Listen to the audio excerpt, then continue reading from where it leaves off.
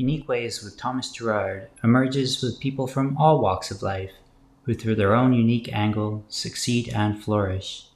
Enjoy the ride and welcome to Unique Ways, an audio podcast.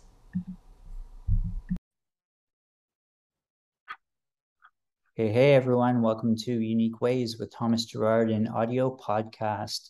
We've got a really distinguished guest today. He is a professor in design in the School of Interactive Arts and Technology at Fraser University here in Canada, where he founded the Everyday Design Studio. In addition, he is a professor and chair of design for more than human-centered worlds in the Future Everyday Cluster in Industrial Design at Eindhoven University of Technology in the Netherlands. He is the author of the book Things We Could Design for More Than Human-Centered Worlds by MIT Press in 2021. Please join me in welcoming Dr. Ron Wakkary. Welcome, Ron. Well, thank you for inviting me, Thomas. I'm happy to be here. My pleasure. You ready for 20 questions? Yeah, I guess so. Okay, here we go. Number one, tell me a little bit more about yourself. What do you do? Yeah, so I think you covered a lot of that in the intro, but in brief, I'm a design researcher and design educator. I think as a design researcher, I'm certainly interested in design, but I think I have a slightly different approach, and that I look at the way that I think the things that we make in the world, and of course through designing, it kind of discloses things about the world. To me, I was always more curious about what design can tell us about the world than what design can tell us about design. Of course, it's important. I think if you're interested in, the impact of the field of design, and I think the future of that impact, and of course, as an educator concerned about designers, future designers, and design students. But really, my interest is in this: what can I know about the world through the things I make? And then that sort of led. I think you mentioned my book that came out last year on things we could design. And so part of this is also unpacking some of the assumptions that we have in design. For example, the idea of human-centeredness in design, and just to speculate and think about what might be an alternative to that. But I think also something that we're pretty aware is not speculation, but pretty urgent, whether that's climate change or some of the inequities that design creates, or maybe even just questioning why are we always so focused on what's good for humans, a kind of human exceptionalism. And perhaps a kind of principled design has become an obsession that is perhaps a little bit more harmful than I think we would like or even are willing to accept. And so anyway, I think that that's really what I try to do, is kind of use design and as a way to kind of ask these questions, speculate, and the ones that I really believe, because I do think we do. Obviously there's much more that we need to understand about the very complexities of the lives that we lead and the lives that we create.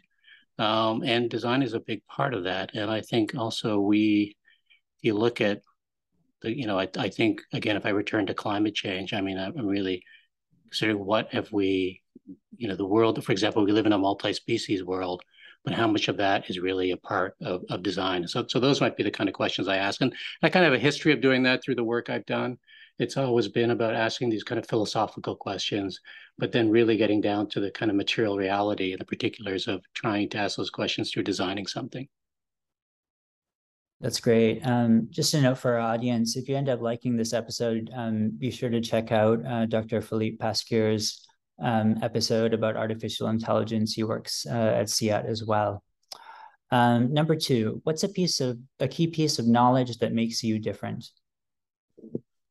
Yeah, and actually, before I answer that, yeah, shout out to Philippe. I think he's a great colleague, and he does share something that I share, which is a kind of dual, sort of a background in art, and in his case, a kind of AI and generative music, but also a pursuit of kind of science and research, and I think that for me, I think that's characteristic of a real focus on the particular. I mentioned that about designing. When you design something, you're so focused on details, and you're always wrestling in part with the kind of very particular connections that things have together. They're very frustrating, whether it's whether it's working through particulars of laying out fonts, or whether it's actually trying to get two things to connect together. So it's a very particular kind of focus and a craft.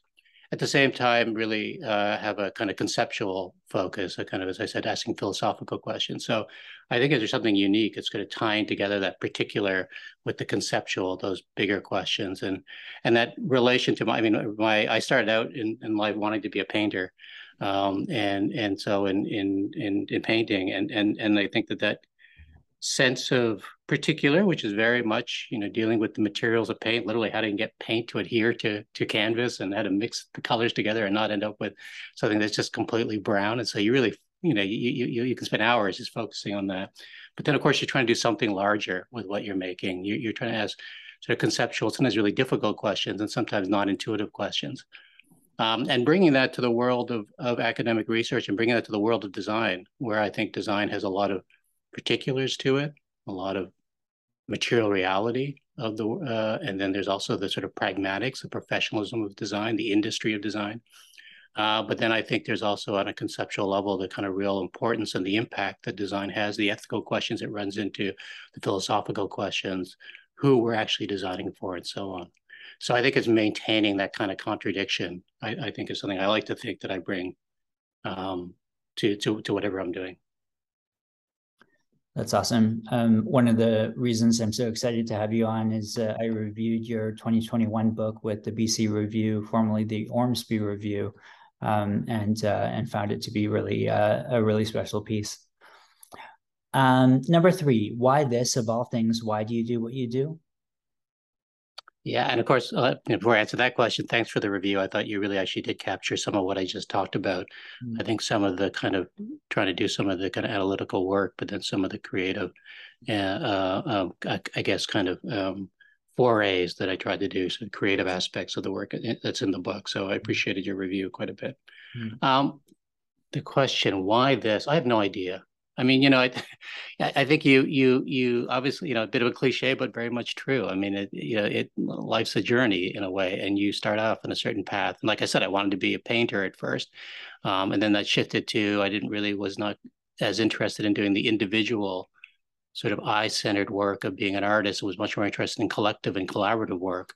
And then really interested in as I said before, the contradictions that you don't have in art, but you have in design between the practical reality, the material reality of now, but then the possibility that this has really endless ways of thinking about the impact and thinking about the interventions that design does. And I think you just kind of you kind of arrive at these things. But another level, though, I would say that sometimes you don't get caught up, or I didn't get too caught up in the kind of permanence of categories, what it meant to be an artist, what it meant to be a designer, what does it mean to be a researcher, what does it mean to be an academic, that there's a kind of impermanence to those titles or categories or notions, because there's a lot of threads that connect them together. There's being critical, being creative, being curious, asking challenging assumptions, thinking past where we are now, like more than human-centered design. How do we get past our own rootedness and human-centeredness? This kind of exploration, and then thinking of others, which we do in different pursuits, and how might what I do, or what how might that benefit others?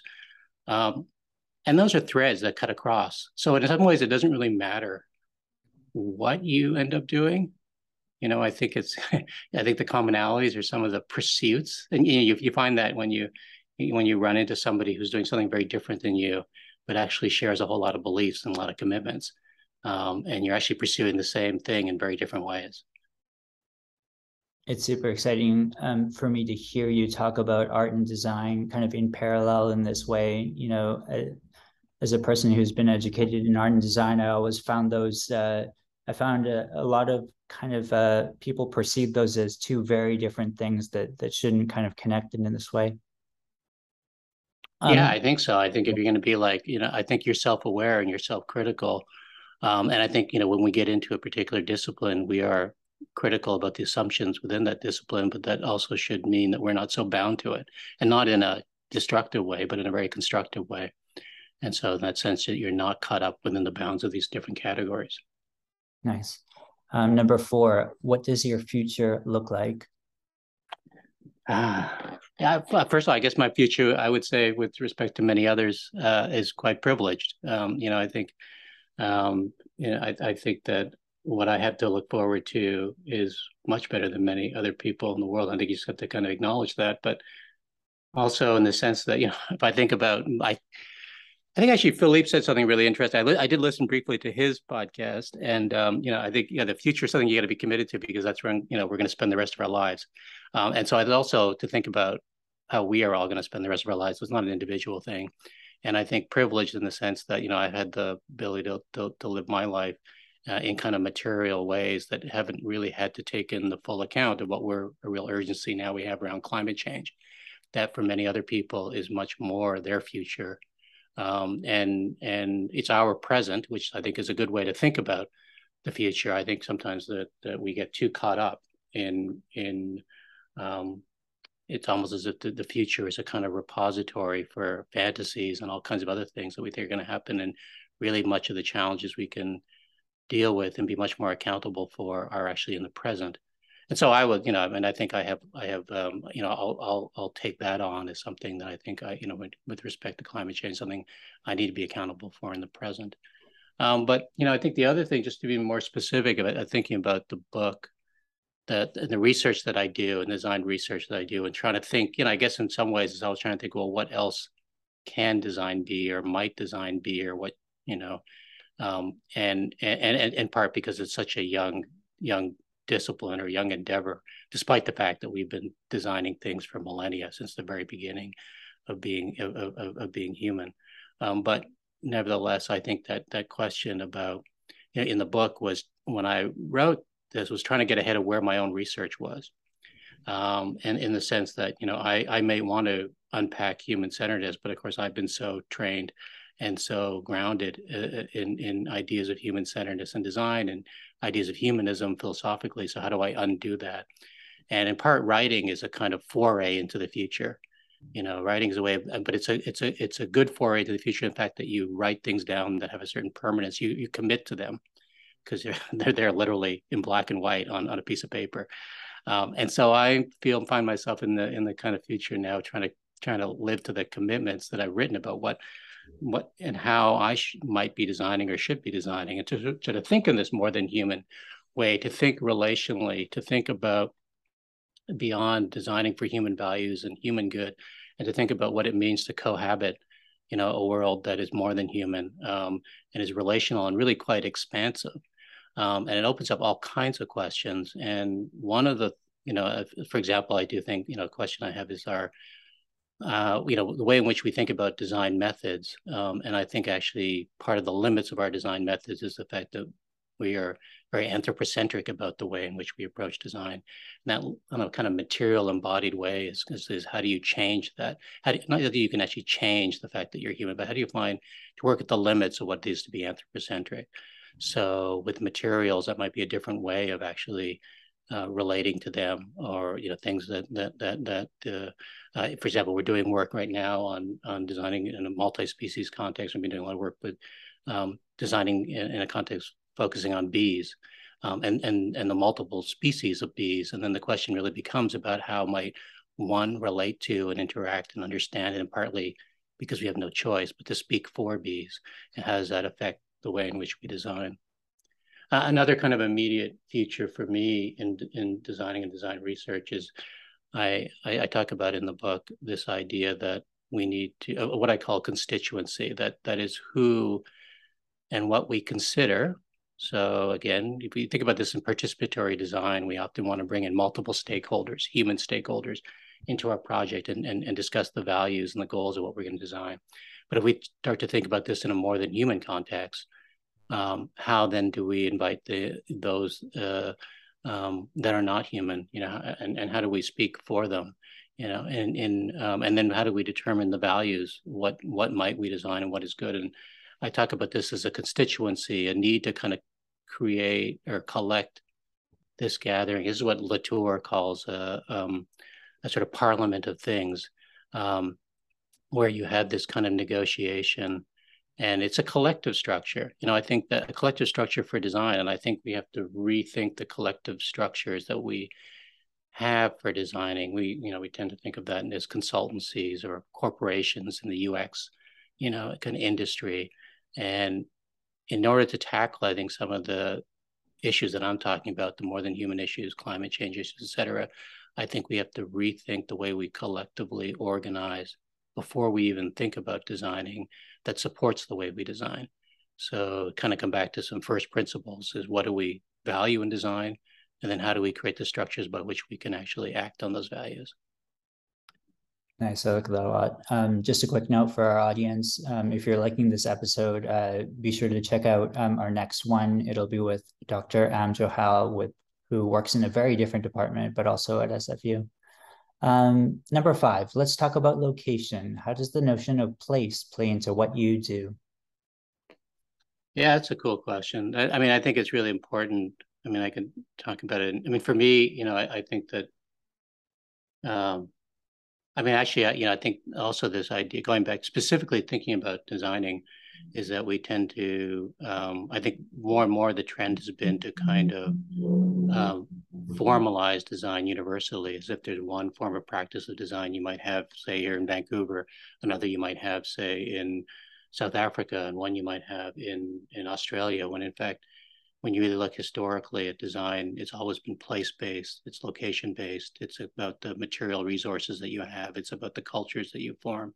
But we can expand, I mean, I think expand on that even, beyond design when you think about, say, for example, indigenous epistemologies that locate ways of knowing in place, in landscape.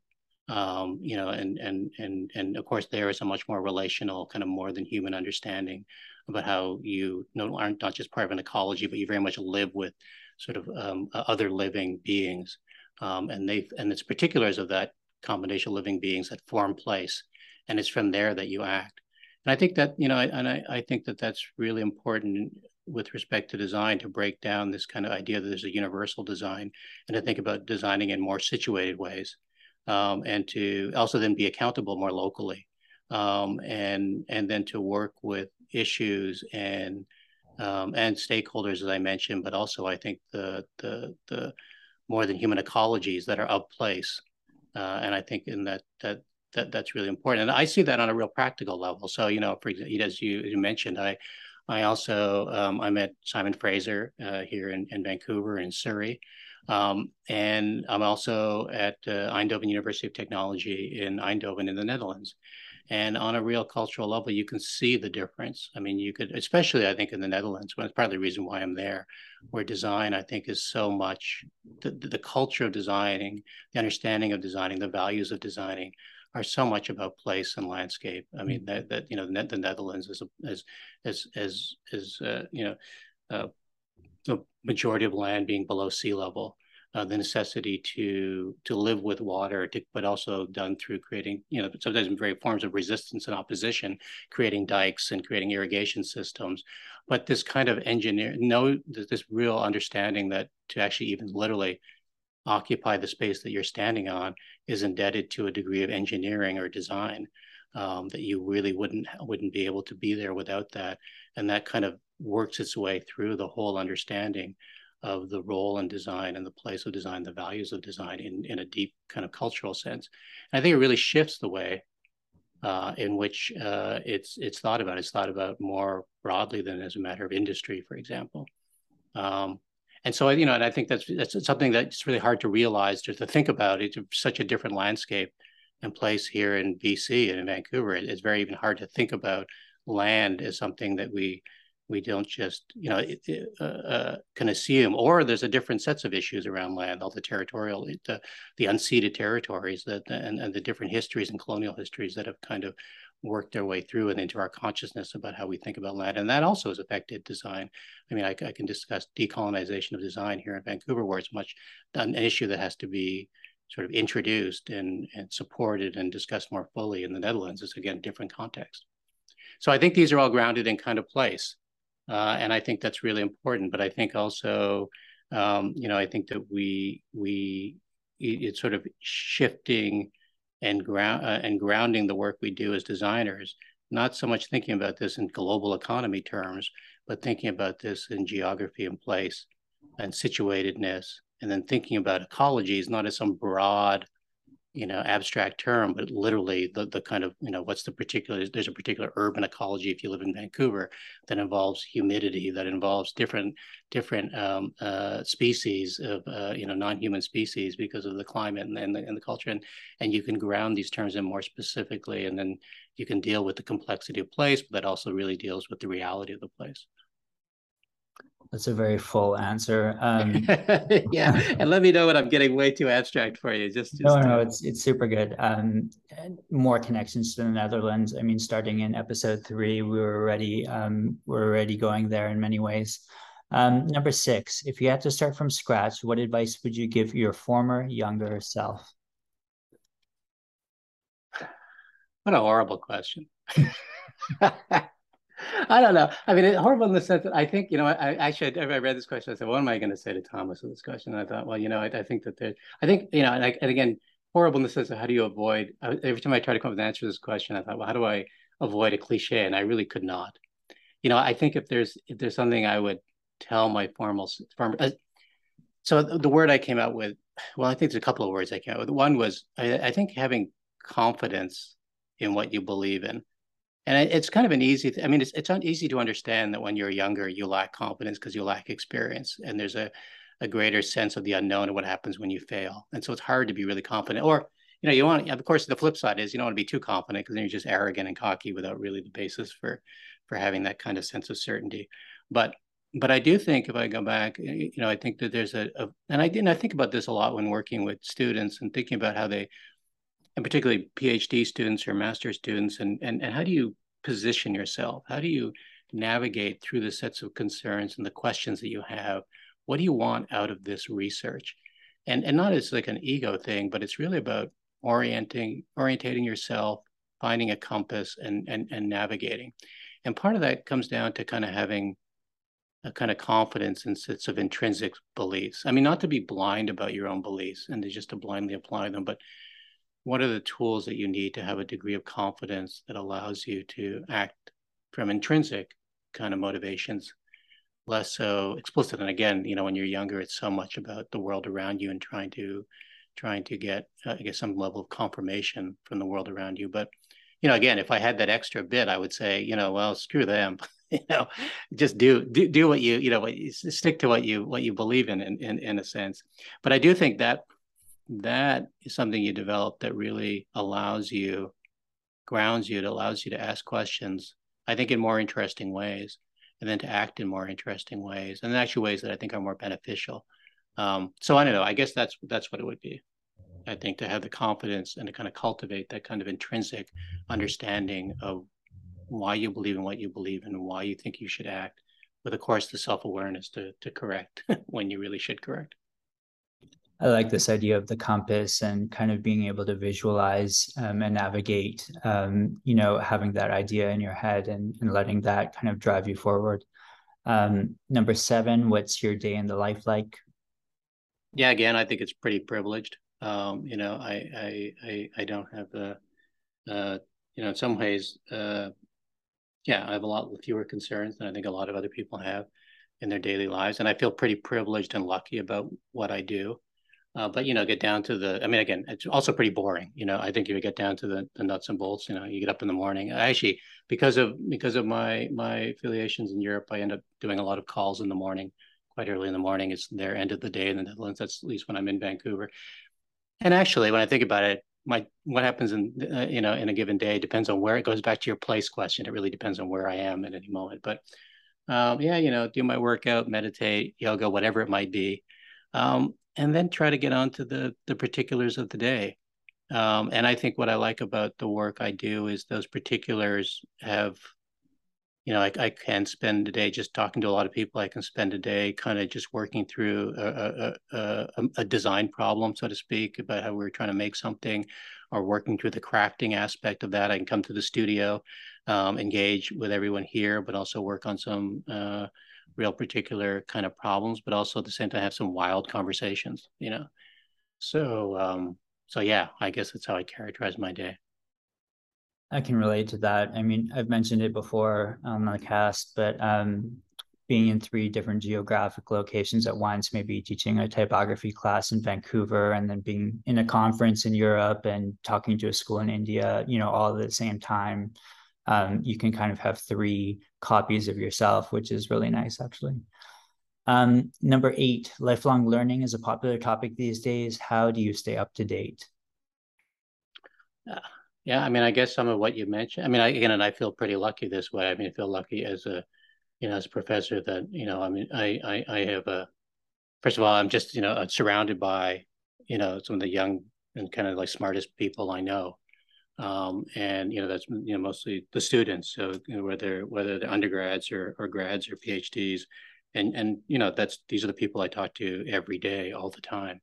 And it's like it's like an extension of it's the collective mind, having like hundreds of other curious minds that you get to check in with on a daily basis. Mm. And of course, but that's part of, I mean, I learned about how much more, not just, I mean, everyone talks about, oh, you should listen. And I think listening is a good thing to do. You're very appreciative of what other people's perspective, but also there's a real enlightened self-interest in listening as you learn a lot.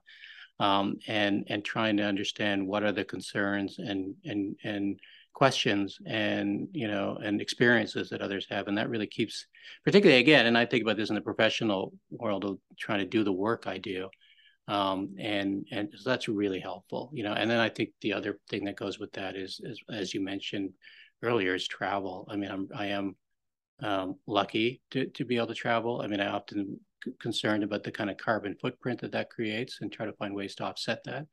But at the same time, this over the years just have created this. I mean, for me, I think we have a really wonderful network. I mean, of people literally throughout the world that I'm in pretty good contact with, and I think but I think there's one thing to be in contact with people online, which is a regular feature of life, of daily life now, but to go to another place to kind of embody that and sets of concerns and to sort of infer what's interesting. Maybe it's not told explicitly, or to kind of get a more of a gestalt of when you are on a trip and you're talking to different people, different place, and you can see what the sets of concerns are. And I like that urgency. I mean, I tried to bring some of that. I mean, honestly, it was so helpful for me when writing the book. I really felt the questions I had, the urgency I had about those questions about design and what's the value of design and what should we be thinking about, and arriving at this idea of cohabiting and arriving at the idea that maybe we need to think past what we've done in design to get to issues of climate change and inequities and try to work through ethics in a different sense. That was from, people at students and people, and, and again, the range of people that I come into contact with, whether they're, from whatever state they are, stage they are in their career. But I think related to design, there's some really urgent questions, but also interesting ideas and pathways and frameworks. I don't want to say solutions necessarily, but approaches to kind of tackling this. So I think that traveling is really helpful in that respect. That context shift, and in some sense, you kind of start to feed off of that context shift because those constant context shifts, because they keep you questioning and they keep you thinking. They give you a really productive degree of uncertainty. It's kind of the thrill of kind of having some level of knowing, but a lot of not knowing, and so that kind of keeps you going. And then reading and looking at work and reading and always seeking out design. I'll always go look at art and then trying to read stuff that's not my professional read. I also have the reading list I have to, what I call the mercenary reading that I have to do for work. But then always being sure that there's something in my bag or on my shelf that has nothing to do with work. Nice. Just about halfway here. Number 9, what tools do you use? Are you entirely digital? Do you have an analog approach at all? Yeah. So I don't know, what tools do I use in like daily life, or tools I do to make our work, or just in general? Sorry, yeah, tools for work, I guess would be a common kind of way to respond to this. Yeah, I guess so. I mean, I guess, I think about like proximity. I think about the tools that I have around me, the tools I bring when I travel. And I have to admit they're getting less and less. And I have, I mean, really to be real specific, I mean, I think I'd come down to, if I really had to, all I really need is my phone, and I need Apple Notes. And I'm pretty good with that, as long as I can also draw on notes, which you can sometimes do, or you can always scan stuff. Mm. So in that way, I think that's I think that kind of course, I use a little bit more than that, but it's been I have to say, I mean, I think that on the kind of really specific day-to-day work level, devices have gotten far more distributed. Um, Tools have become simpler for me, and I think it's so. I think that's I think it's always a question of being able to like I mean to be honest, I wouldn't be able to survive without Dropbox because Mm, I don't need to carry anything. I can always just access something, mm, access data. Um, in terms of work, like the design research we do, and this is something I've always wanted to bring into digital technology and digital design from the very beginning was a different sense of materials, and not different sense of materials for the sake of materials, just because of the different, I don't know, ways of what they offer you in terms of engaging the world, or just slightly framing things very differently. And to be specific, if I look at the work, we have made things with wood, with ceramics, doing a lot of work now in textiles. Um, and so there are these different kind of craft. They're always digital objects in the sense there's some kind of embedded electronics. The electronics are always a constant. So I guess in that sense, we're always working with whether it's programmed, but a lot of electronic hardware, circuit making, and so on. But of course, it's also very distributed. I mean, I know one person can do it, and so I work with a team not just here in Vancouver, but it's also a network of people, a lot in Netherlands, but also around, and so a lot of this kind of like tools out for me. They also kind of get them secondhand kind of experiences, but I always, try to work with, even though I'm not experienced enough to do a lot of the weaving. I've certainly worked on the looms to try to get an understanding of what that is. mm. Um, so yeah, there's really a range. And one of the things I like in our work, and I really want to do this, and I just think I always think about.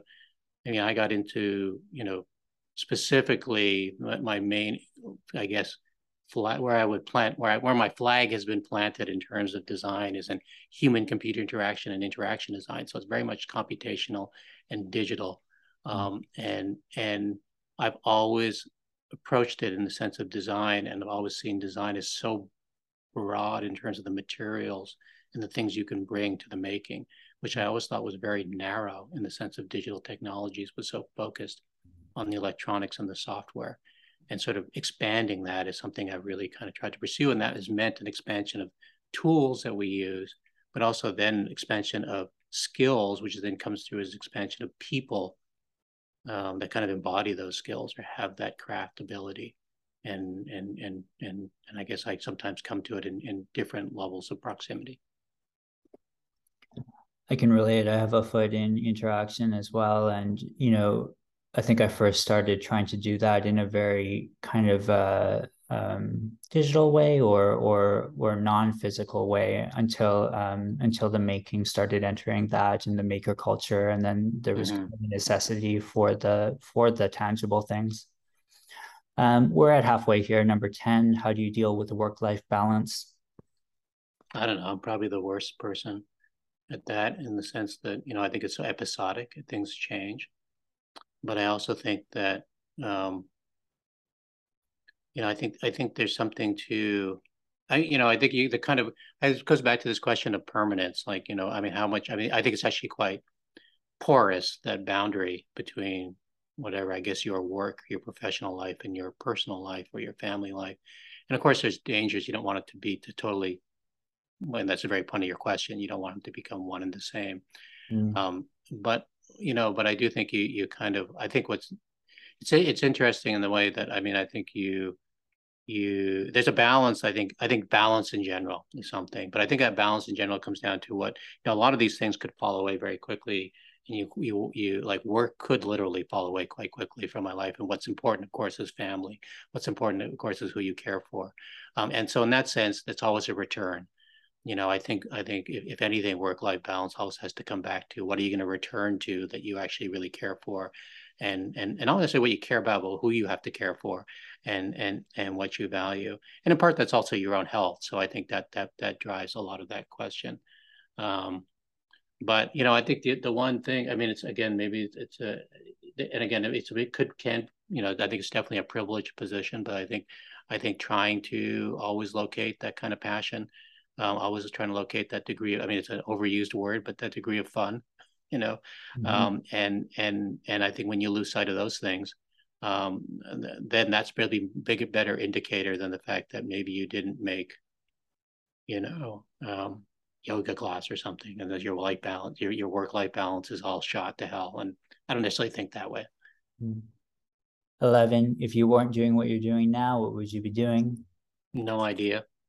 Honestly, I have no idea. I have this. I actually was talking to someone recently, and it came up. I think we were doing something, and I said I had this fantasy that if I wasn't doing what I was doing, I'd be a sign painter.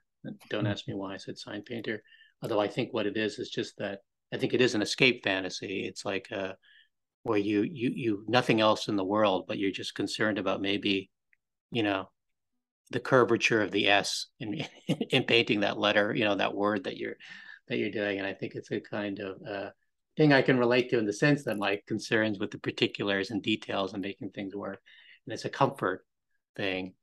If I had to really, but if I was thinking about this, and I think it's episode, it changes too. I mean, there's so little that depends on when you ask the question. But one thing I would say though that I'm starting to think about now, and I mentioned earlier, because we've been focusing on trying to think about designing in multi-species world. Mm-hmm. And as I mentioned, we've been doing this work now on bees, and it's been incredible work. And we've been doing a lot of work with people involved working with bees, whether they're ecologists or they're hive keepers or they're biologists or they're concerned about pollination gardens, et cetera. And and earlier in high school, I hated biology. Now I have a whole thing where, wow, maybe I could really get into that. I think it is that kind of like door opening for me. For others who very much inhabited that world of biology, it's not, obviously, but anyway, maybe that's a more straightforward way to answer your question. It's a good one. 12, what would you not like to do career-wise? No idea. I think it's just about, like, I can't, I mean, I don't want to put down somebody else's work. I would say, hey, well, I wouldn't want to be X, and that's what I do all day. I mean, there's certain things I can't do. How about that? And there's certain things that I would not thrive in. And there's certain things that I think where that would, I mean, I think there's something about you do the work. Yes, you do it for yourself, but you also do it for what you feel you can kind of offer to others. And I think a work in which I felt like it was so self-contained. I mentioned being a sign painter, so I don't know, that does sound pretty self-contained, although someone could enjoy the signs you paint. I have no idea. Yeah, I think that would be it. Something where you feel like you kind of don't have those points of contact, where you can't be kind of, in some sense, doing offerings. Not that you're totally selfless, because you're not, but to be offering up things for other people. I mentioned this in a podcast before, but in my early teens, I worked in an upholstery factory, sweeping up upholstery pieces, which can be kind of interesting, yeah, the materials and stuff like that now, but I wouldn't want to do that again. Yeah, I used to live in New York, and at one time we were going to rent this loft, and it was a pillow factory, and they did down pillows. And it was in the floors, you could literally see the little spikes from I guess it would be the stems coming off of the feathers stuck in the floor. It was fascinating because it was just like decades of doing this. And it's just that, so yeah, I can imagine sweeping that up or having to take that off the floor would be kind of a pain. 13, what's your favorite word, quote, or sentence? I think that I don't know if I have an enduring one. I can actually, there's one I think I thought about for this because, and actually it's just it's topical. No, actually, I mean, just of course I mean I'm a big fan of Salman Rushdie, and of course just the what happened recently in the tragedy. I think there's kind of this kind of attack on imagination, this attack on authorship, just what happened, and then the physical attack of him. But this was something I was listening to a podcast, so I think I'll use this, and it actually was a podcast I was listening to of him before that, And I was actually really fascinated because it's some work that I'm really interested in, the idea of speculation and speculation as a kind of viable way of doing research. Mm-hmm. And he was talking about this idea of fabulation and nonfiction, fabulation and truth. And he talks about the quote he says is how reality is established through make believe. And there I think, and I think it's really interesting because he's talking. She was actually specifically talking about a trend in literature, this kind of auto fiction trend, which is this idea that fiction comes out of, it's this combination of autobiographies and fiction. And so one grounds their fiction in their autobiographical life. And what he argued, I mean, it actually does touch on parts of what he's saying, but what he was lamenting was the loss of fabulism, as he calls it.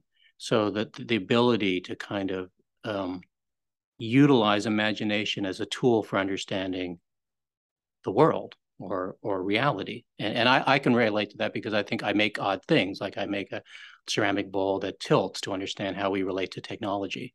And so in some sense, I didn't really think about this till in the context of this sentence, it makes sense. It is kind of a fabulistic kind of object. You wouldn't make this normally. I call it counterfactual, but you could see it as almost being, a fabulism. But yet it's one that has some insight or disclosing properties about what a real world might be, i.e. how we relate to technologies in our home or how we relate to technologies over time. And I think that kind of, he also talks about it in political terms. He talked about how if he sees it for those non-European, non-Western writers that often use fables as resistance. He talks about as it Colson White that he wrote about the Underground Railroad, but talked about Colson Whitehead, but as if the Underground Railroad, of course, the Underground Railroad, where for during the slave era in the U.S. and escaping slavery, but wrote about it literally as an underground railroad. So this idea of using imagination and fabulism as a form of resistance. And I think it is an ongoing way of kind of trying to figure things out in the world. And I think design often too much is about trying to it's maybe I think he wasn't quite being fair to autofiction, but nevertheless it's kind of like trying to be the autofiction of the world, is trying to get people to ease of use, or or this is going to be something that's going to be good for you, or it's going to be aesthetic in the sense that there's not enough friction, there's not enough resistance. And I think that there's something that we can open this this space up. And it actually reminds me of another quote. Actually, this was Alan Lightman, and he was talking. He's a physicist and also a fiction writer at MIT, and he was actually I think this quote actually I think comes from Richard Feynman, another physicist, and he was talking about imagination in physics and the role of imagination in physics. And if you think about where theoretical physics has gone, or you think about the thought experiments of Einstein or other physicists, this real role of speculation and imagination. But Feynman's quote was that the role of imagination in physics is imagination in a straitjacket, meaning that one can speculate about theoretical possibilities, but one in physics, at any rate, that must accept in some sense the past discoveries or traditions, unless one's really making a paradigmatic break. But so, for example, one can imagine a different form of gravity, but one that would have to make some allowance or acceptance of the ideas of theory of relativity, for example. And I think this is interesting. I like this in terms of the research they do about thinking about and design, where it can be speculative, but there's always the friction of the material world in some sense of putting it into the world. It's so different from art. I mean, art is put in the world, but on a kind of symbolic level. And of course, a lot of people might argue differently about that. But design is not necessarily put into the world in a symbolic level, but on a material level.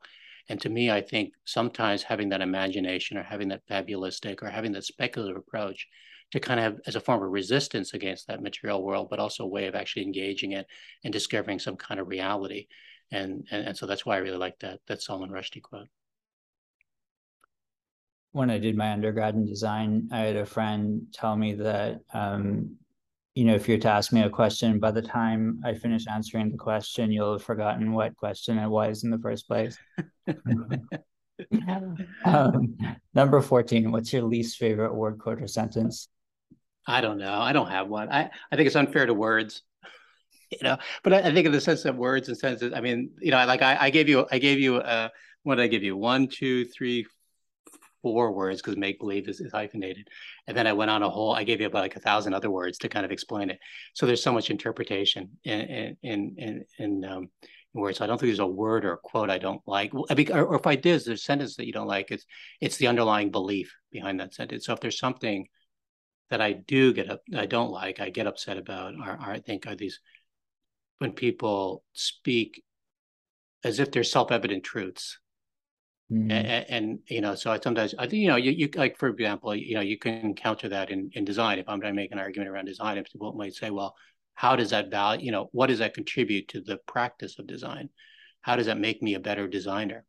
How does that improve the professional field of design? Nothing wrong with that question, unless it's presented as a self-evident truth that that's what design research should be about. And because then there really is the space for discussion is so much smaller. The space of possibility is so much smaller. And I think that's where I get kind of like, where I think it's like, again, some people that want to rule, utilitarianism or pragmatism or kind of efficiencies or productivity, economics, for example, or, you get this in science, you get this in physics, the validation.